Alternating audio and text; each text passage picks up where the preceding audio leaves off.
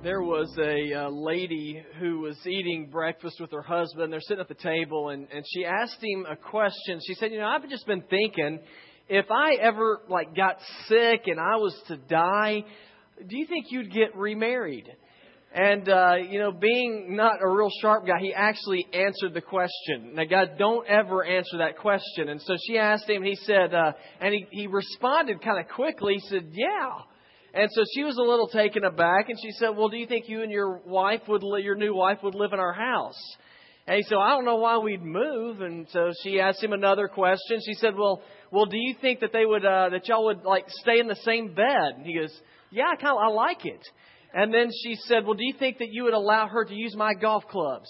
And he said, ain't no way. So she's left-handed. Now, that story doesn't have anything to do with today's message. That's a cool story. I just think that's kind of funny. But today we are beginning a new series of messages on marriage. And we're going to be talking about the adventure of marriage. And today we're going to be looking in particular about courtship. Now, I know that whenever those of you who are married, you know that there's a lot of great adventures about marriage because you just discover new things all the time about your spouse. I mean, it doesn't matter how long you've dated, doesn't matter, how long y'all been together. It all becomes different when you get married. I mean, is that right? I mean, things are just really become different. I mean, you marry your spouse thinking she or he is one person, and then after a week or two, you discover I've married their mother. And, that there's just great things that you discover about marriage. But I thought that it would be wise for us to go through a series on marriage because I really think that marriage needs to be brought up to a new level. Because there's a lot of negative connotations that come with marriage. And the reason why is that one out of two marriages, according to statistics, show that they end in divorce.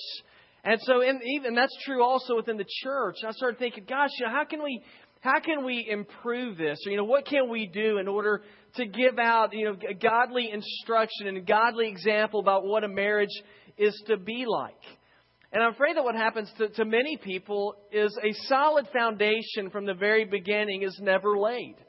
And so if you build your relationship or your marriage upon a foundation that is not solid, but one that's kind of wobbling around, everything else that's built on top of it is eventually going to come crashing down. It's eventually going to end up being destroyed. And so in order to head that off, I thought one thing we could do is we could start from the beginning of marriage and we could take a look at the great adventure in courtship. And I know some of you are saying, I'm already married. This message is too late for me. It doesn't have anything to do with me. Well, while that may be true in one sense, I do want you to know that I believe we can still use these same principles we're going to look at today in order to improve our lives and our marriages. But I think today's message will also give us some opportunities about how we can specifically pray for our children and for our grandchildren as they start going down that road of courtship, that road of marriage. And so if you have your Bible, I'd like for you to take it and turn with me to Genesis chapter 24. What number or what book or where is the book of Genesis found?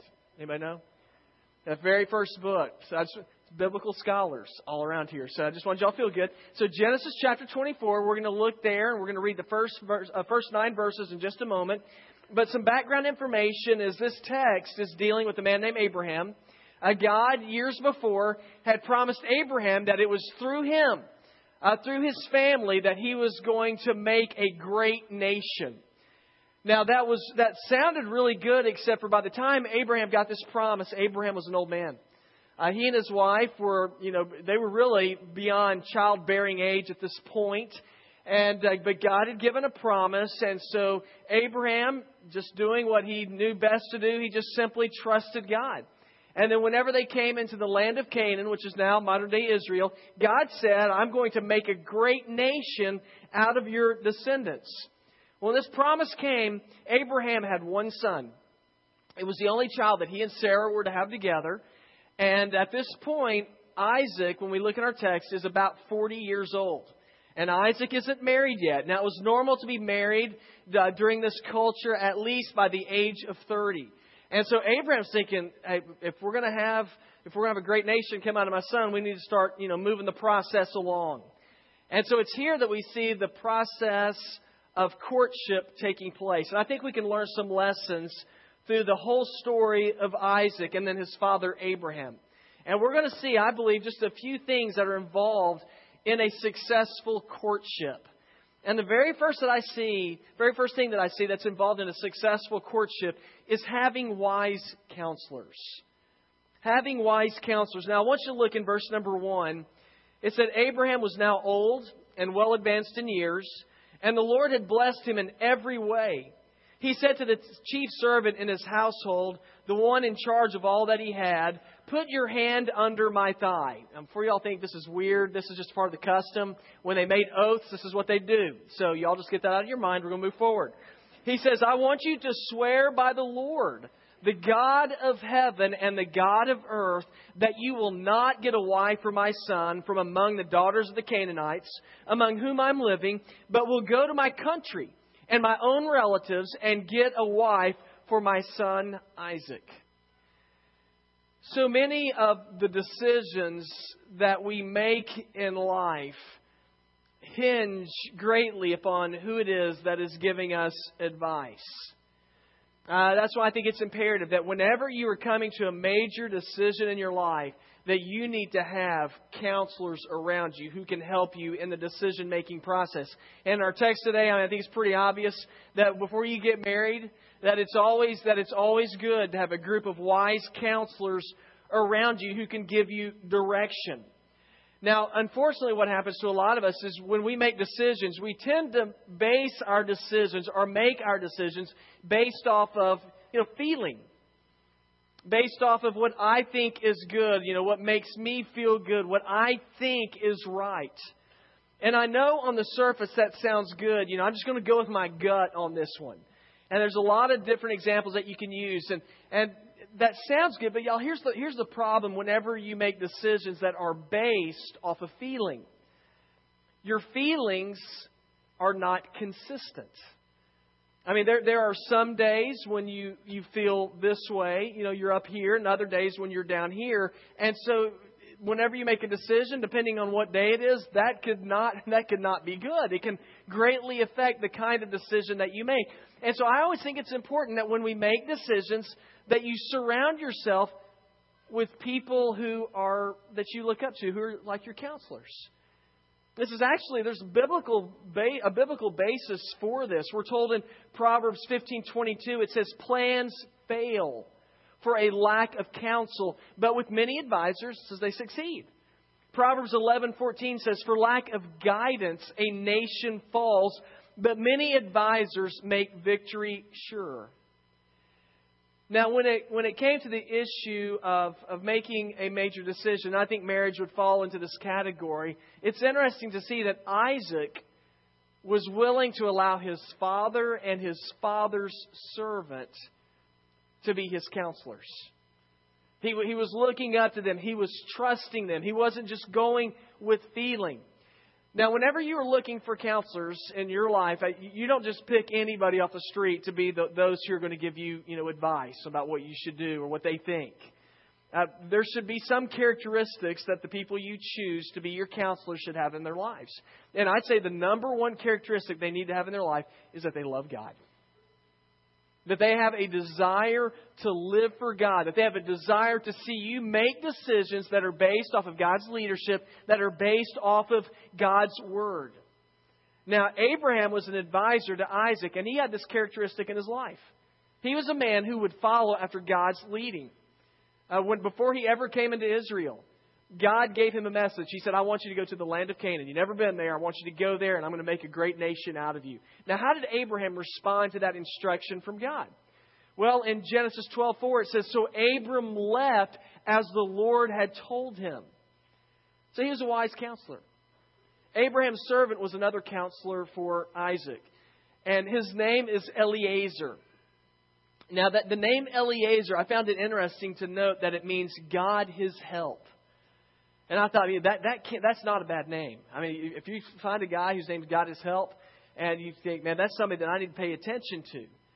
But as I look into our text, I see that Isaac was not willing to just simply be guided by his emotions and feelings, but that he looked for godly counselors. Now, what was Isaac doing while his father and his father's servant were coming up with an idea on a wife for Isaac? In verse 63, later on in the chapter, it says, Isaac went out to the field one evening to meditate. Now, just to let y'all know, whenever we talk about Isaac meditating, when he's meditating here, it doesn't mean he has his fingers like this and he's staring at his navel. That's not what it's talking about. Meditating, in our context today, it refers to he's listening to God. He's paying attention to the leadership of God. He is talking to God. He is very much convinced that God is going to make a great decision in his life. And he wants to be in tune to what it is. He wants to follow the guidance of God. Now, here's my question for you. I want you to think about these questions. In your decision making, when you make decisions in your life, who are the counselors in your life?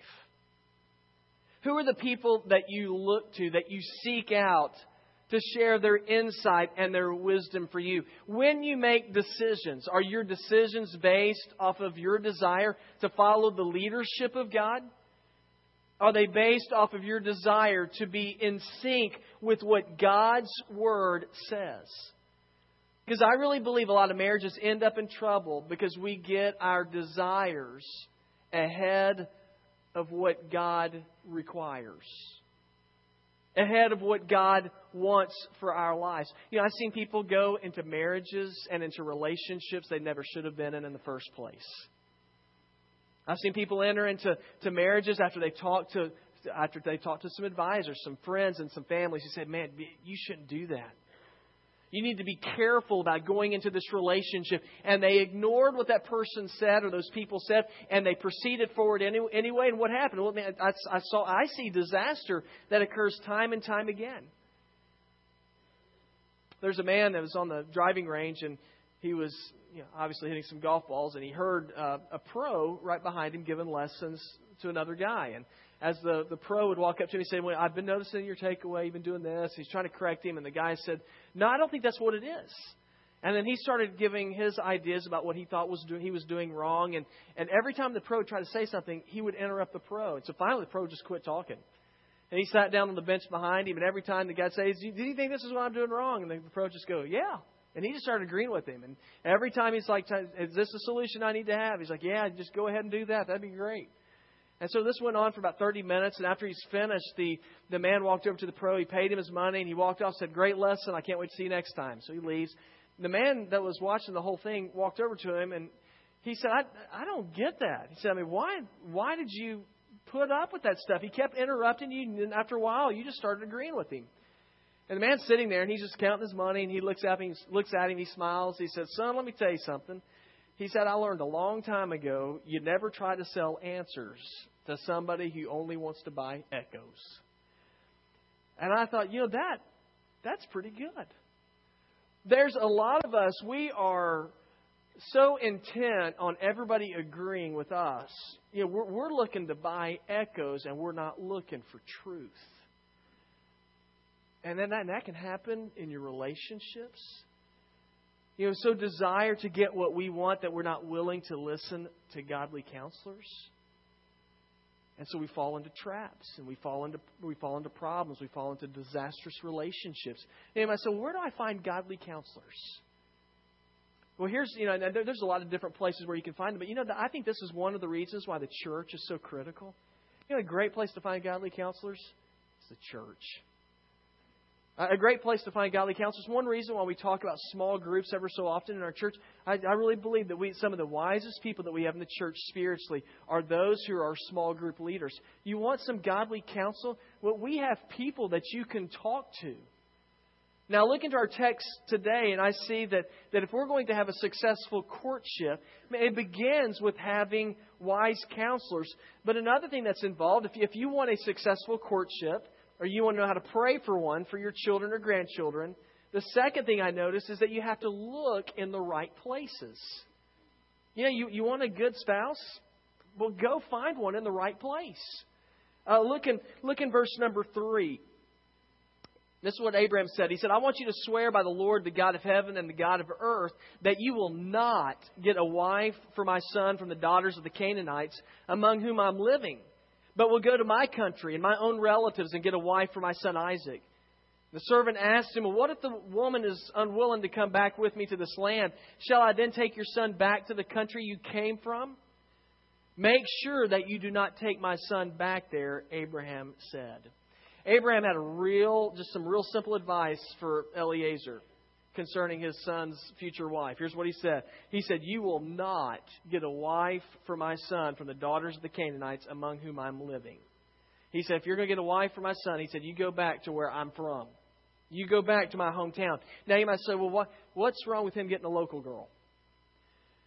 Well, Abraham was the first of his people to go into the land of Israel. It was the land of Canaan at this time. The Canaanites they were pagans. They did not worship the God of Scripture. And so Abraham did not want his son marrying someone who had a different religion, who could contaminate and infect his life spiritually. Years later, whenever Moses was taking the Hebrew people out of Egyptian captivity into the land of Israel, God basically said the same thing. In Exodus 23, verses 24 through 26, God said, do not bow down before their gods or worship them or follow their practices. You must demolish them and break their sacred stones to pieces. He said, worship the Lord your God, and His blessing will be on your food and water, and I'll take away sickness from among you, and none will miscarry or be barren in your land. I will give you a full lifespan. Where was Isaac's wife to be found? It was in Abraham's homeland, modern-day Iraq, basically. Now, what's so special about those girls there? It's Abraham's family. They would have had the same kind of value system. They would have had an idea of who the one true God was. Now, I know that a lot of times in marriage, let me just share with you a few things that I have heard, is I've heard people tell me all the time. Well, whenever I get married to this person or I'm dating this person, I know they're not a believer, but I think I can change them. I call this missionary dating. Okay, y'all want you to know that is not scriptural.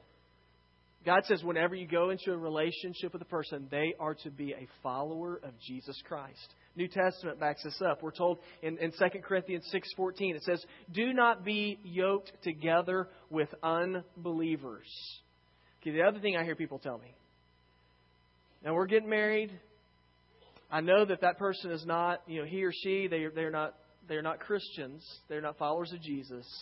But that's not what's most important. What's most important is that I love them. Now, you know what? Love is a wonderful thing. But when you get married, let me tell you what is most important. The most important thing is what that person's relationship with Jesus is. And if that person does not have a relationship with Jesus, the Bible tells us that we are not to go into that kind of a relationship with them. We are not to be married to them. As far as I'm concerned, you shouldn't even date a person who is not a follower of Jesus. What's the most important thing? It's love. That is garbage. Guys, it is who they are in Jesus. It's who they are in their relationship with Christ. Did you know that the most important thing, it's not looks? Did y'all know that? Now, I'm not saying that's not important. But let me tell you something. It is not the most important thing. Whenever Eliezer was looking for a wife for Isaac, I want you to notice what he prayed. In verses 12 through 14, he said, Lord God of my master Abraham, give me success today. Show kindness to my master Abraham.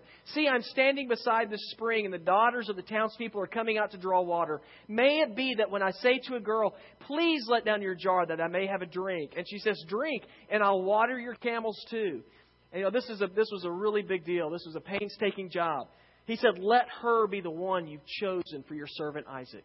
In that prayer, what I noticed is he did not pray and say, God, let Isaac's wife be hot. He did not say, God, let Isaac's wife be a real looker so that I'll know that's who it is. What did he pray? He said, God, may she have a servant's heart. God, we know that if she's from Abraham's family, she is a woman who has a desire to pay attention to you, who has a desire to be committed to God. Now, where are you going to find a woman like that, a man like that? Abraham knew you're not going to find it. He said, you're not going to find it in this environment. Go to where I'm from. If you're looking for a spouse and you want a godly spouse, you need to put yourself in an environment where you're going to find a spouse like that. Now, I just want to give you all a little personal history here, how Emily and I, how we got together. And I've shared some of that with you all. The first time I met Emily was February of 1989. I was 7 years old. And so we met in 1989. We were in college. And the first time I met her, it didn't go all that great. But she kept coming over to our house. And the reason why is I'd like to say it's because of me. She liked my roommate. And so, but Emily decided I'd talk to her, and she's waiting for my roommate. And after a while, we started going to church together. And I would ride in the back seat, and she would ride with my roommate in the front seat. So I was back there. And we were just going to church together. But the thing that I discovered is we were going to church together, we'd talk. And I discovered we had similar backgrounds. We had similar values, and I grew up in a pastor's home. Emily grew up in a home where her family was always involved in ministry, and you know what? But it did before long, because those things were important to us. We fell in love with each other, and before long, we decided that we wanted to be married. Now, it was an easy transition for us to move from that relationship into marriage. I'm not saying that it's oh so easy and everything's perfect and all that, but it just made it an easier transition than most people, because we shared similar values. We shared a faith. Guys, our faith is important to us. Our faith determines how we live.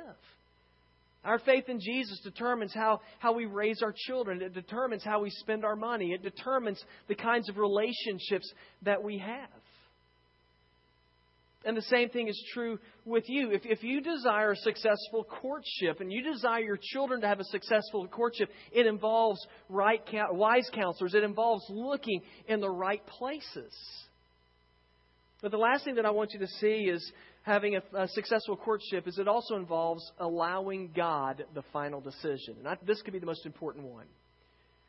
It involves allowing God the final decision. Our last two verses we're going to look at, verse 8 and 9, it says, if the woman is unwilling to come back with you, then you'll be released from this oath of mine. Only do not take my son back there. So the servant put his hand under the thigh of his master Abraham and swore an oath to him concerning this matter. Now, what was Abraham getting? What point was he getting across in verses 8 and 9? What he was telling him is, hey, don't just go looking for anybody. He said it might not work out. And he said, and you need to allow God the ability to say no. God might not have somebody there right now for my son. And that's okay. I think a lot of people get nervous if they're not married. After a period of time, they think, gosh, if I don't get married, my life is going to be miserable. It's the worst thing in the world that could happen to me is if I don't get married. Let me tell you something. It is not the worst thing in the world that could happen to you if you don't get married. The key, as I look in Scripture, is trusting God with your life and allowing Him to say yes or no concerning all decisions of life, but also concerning the decision of marriage. Now, if you're a follower of Christ, there's something you need to remember. You need to remember, if you're a follower of Jesus, you don't belong to yourself anymore. The final say in your life is not you. The final say is God's instruction. 1 Corinthians 6:19-20 says, do you not know that your body is a temple of the Holy Spirit who's in you, whom you've received from God? You are not your own. You were bought at a price. Therefore, honor God with your body. Now, how serious are you about a relationship with God? Now, if you're serious and you're committed to your walk with Christ, then your decisions will be determined by what God says according to His Word. And if God impresses upon your heart no, guys, you need to take no. You need to accept His answer of no or yes. Now, Abraham didn't force the issue. He didn't say, hey, if you don't find a wife there, just get somebody. What did he say? He said, don't worry. He said, come on back. And he said, but don't take my son there. He said, you just come on back.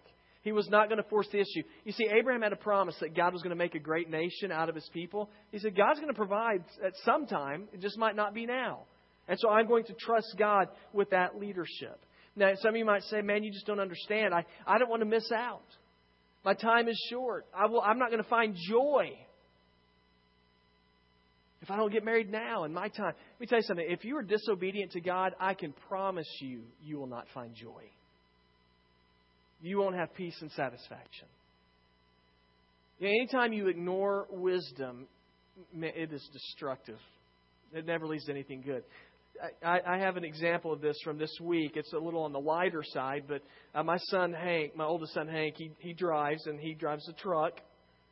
And as a matter of fact, the truck that I got is from Peb Bumgarner. He's on the back row there. And Peb gave me the truck with a gas gauge that does not work. And so you just sort of kind of guess, which is always a good thing when you got a 16-year-old boy. Yeah, you'll figure it out. So what we have determined is that it goes about 320 miles. You can feel pretty confident you can go that far, so you have to push the trip meter.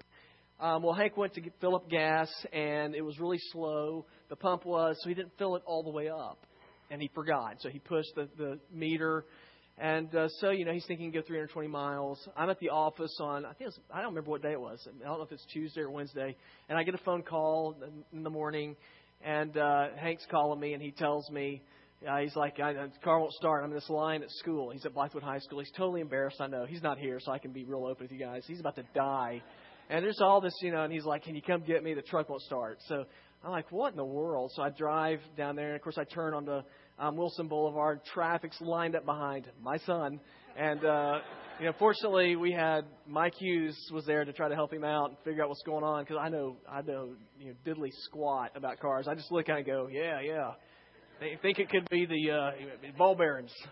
So I don't know. So anyway, so I'm looking at it, and what does he doesn't have any gas? He ran out of gas. Now what happened is he ignored the trip meter, and he didn't fill up, which irritated me. He didn't fill up the deadgum thing like he's supposed to, and so it runs out of gas. Now whenever you don't follow wise instruction, guys, you are going to run out of gas. And you're going to find yourself in trouble. Now, here's my encouragement to you. My encouragement to you is when God gives instruction, trust it. Be obedient to it. Because when you are obedient to God, God will provide the very best for you. Now, you might not think it's the very best, but it will be. God knows better than you do. In Matthew 6:33, Jesus said, "Seek ye first the kingdom of God and His righteousness, and all these things will be given to you as well." Now, how do we have a successful courtship? Now look at our text. Seek wise counsel. Look in the right places. And allow God to say no. Over 90% of Americans get married. It means everybody, regardless of your age, over 9 out of 10 of you in here are going to get married at some point in your life. We need to raise the standard in marriage. People need to see Christians who have a desire to honor God and give God say in who they marry and when they marry. Guys, young people, y'all have the opportunity to set a new standard for us. Those of you who are already married, you have the opportunity to give an example to the people who are coming up behind you about how to have a marriage that is pleasing to God, because you will listen to Him. Now, what I'd like for us to do is in your bulletin, if you got a bulletin today, you'll notice that there's a prayer guide in there, and we're going to be giving these out over the next several weeks from our prayer team. Now, I know most of you guys, you're already married, and you think, courtship, that's gone and done. I've already gone through that. All right, here's the good thing. While that may be done, you can still improve. And there's some of you, maybe whenever you got married, maybe you got married for the wrong reasons. Maybe the motivating factor for you was what you wanted, not what God wanted. You might say, what am I supposed to do now? Here's the good news. God can make all things new. And so my encouragement for you, first of all, is you take that guide and use that guide this week to pray for your spouse. But I also want you to use this time to pray for you. Now, it's real easy to talk about our spouse's shortcomings.